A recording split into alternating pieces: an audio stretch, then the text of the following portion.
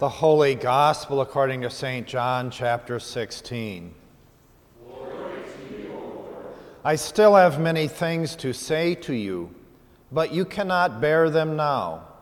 When the Spirit of truth comes, he will guide you into all truth, for he will not speak on his own, but will speak whatever he hears, and he will declare to you the things that are to come.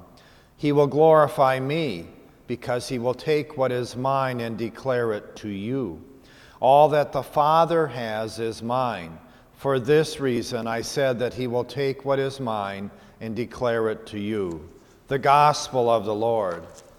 Praise to you, O Christ. You may be seated. Let us pray. Almighty God, we thank you for sending your Holy Spirit to us to reveal your words and the power of the Father. Amen. This is the only time in the church year when we celebrate something that is not clearly based in the Bible.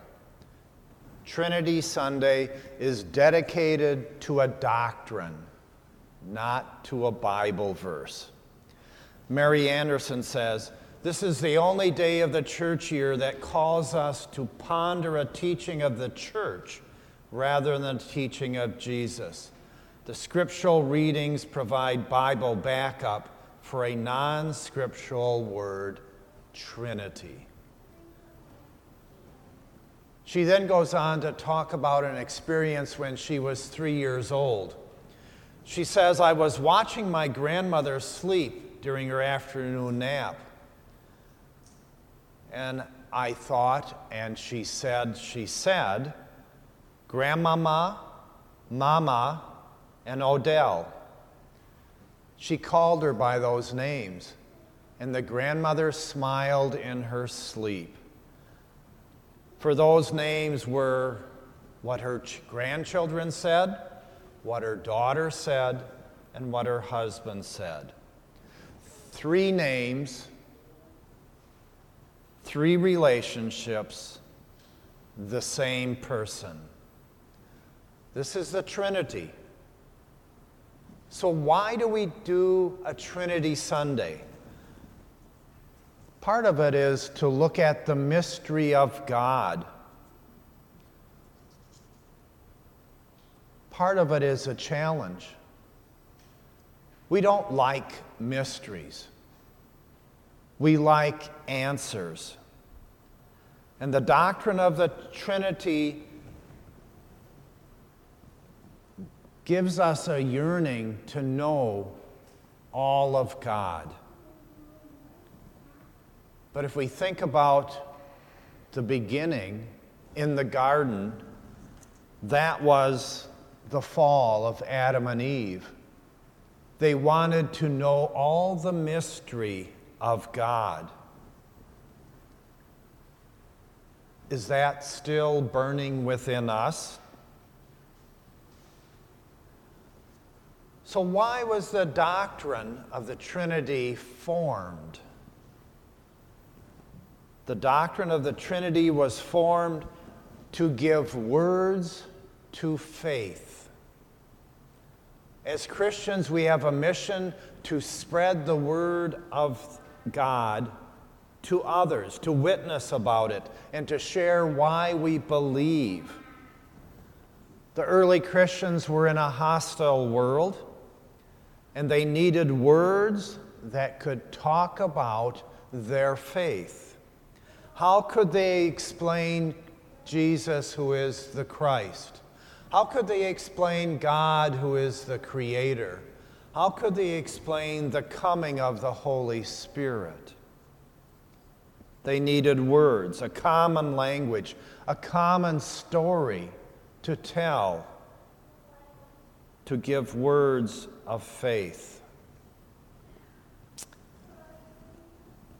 I haven't heard this before, but the saying is, there's a Norwegian proverb that says, all good things come in threes.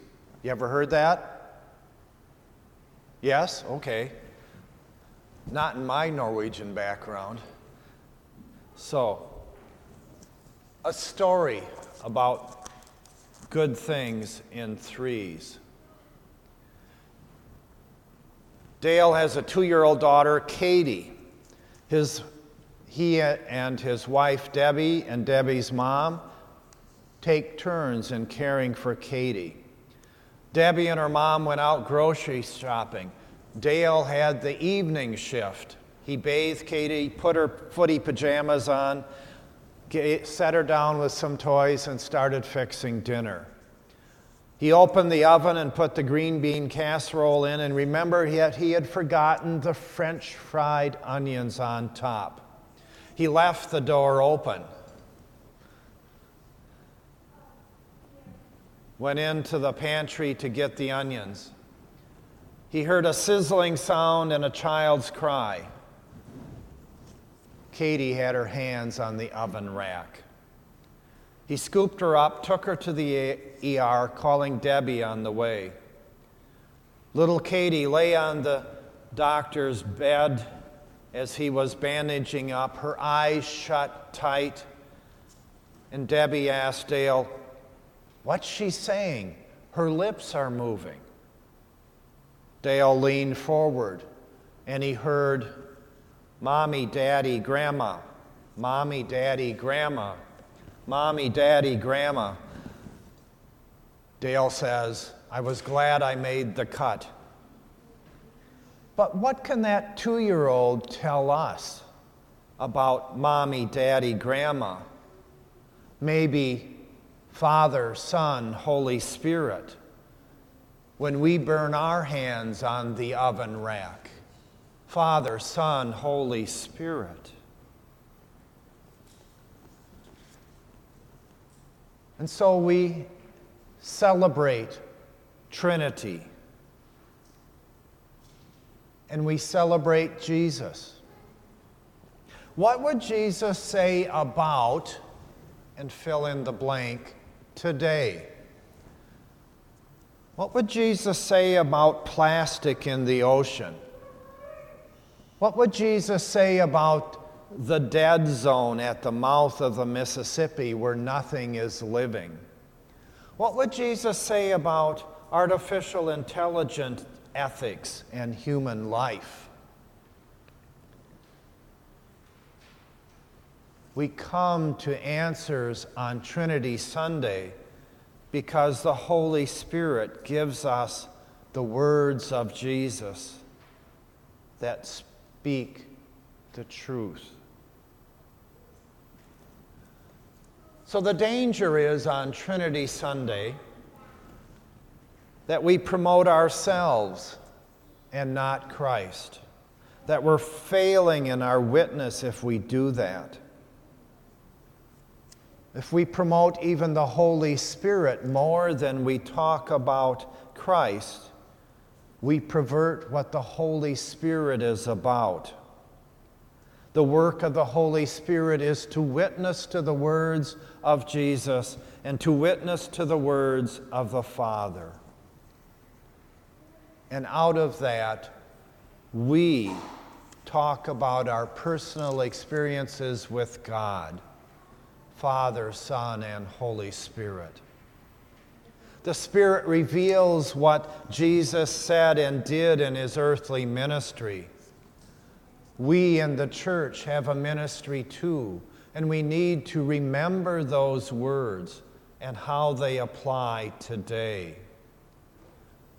The Holy Spirit continues to talk to us, giving us guidance and discernment.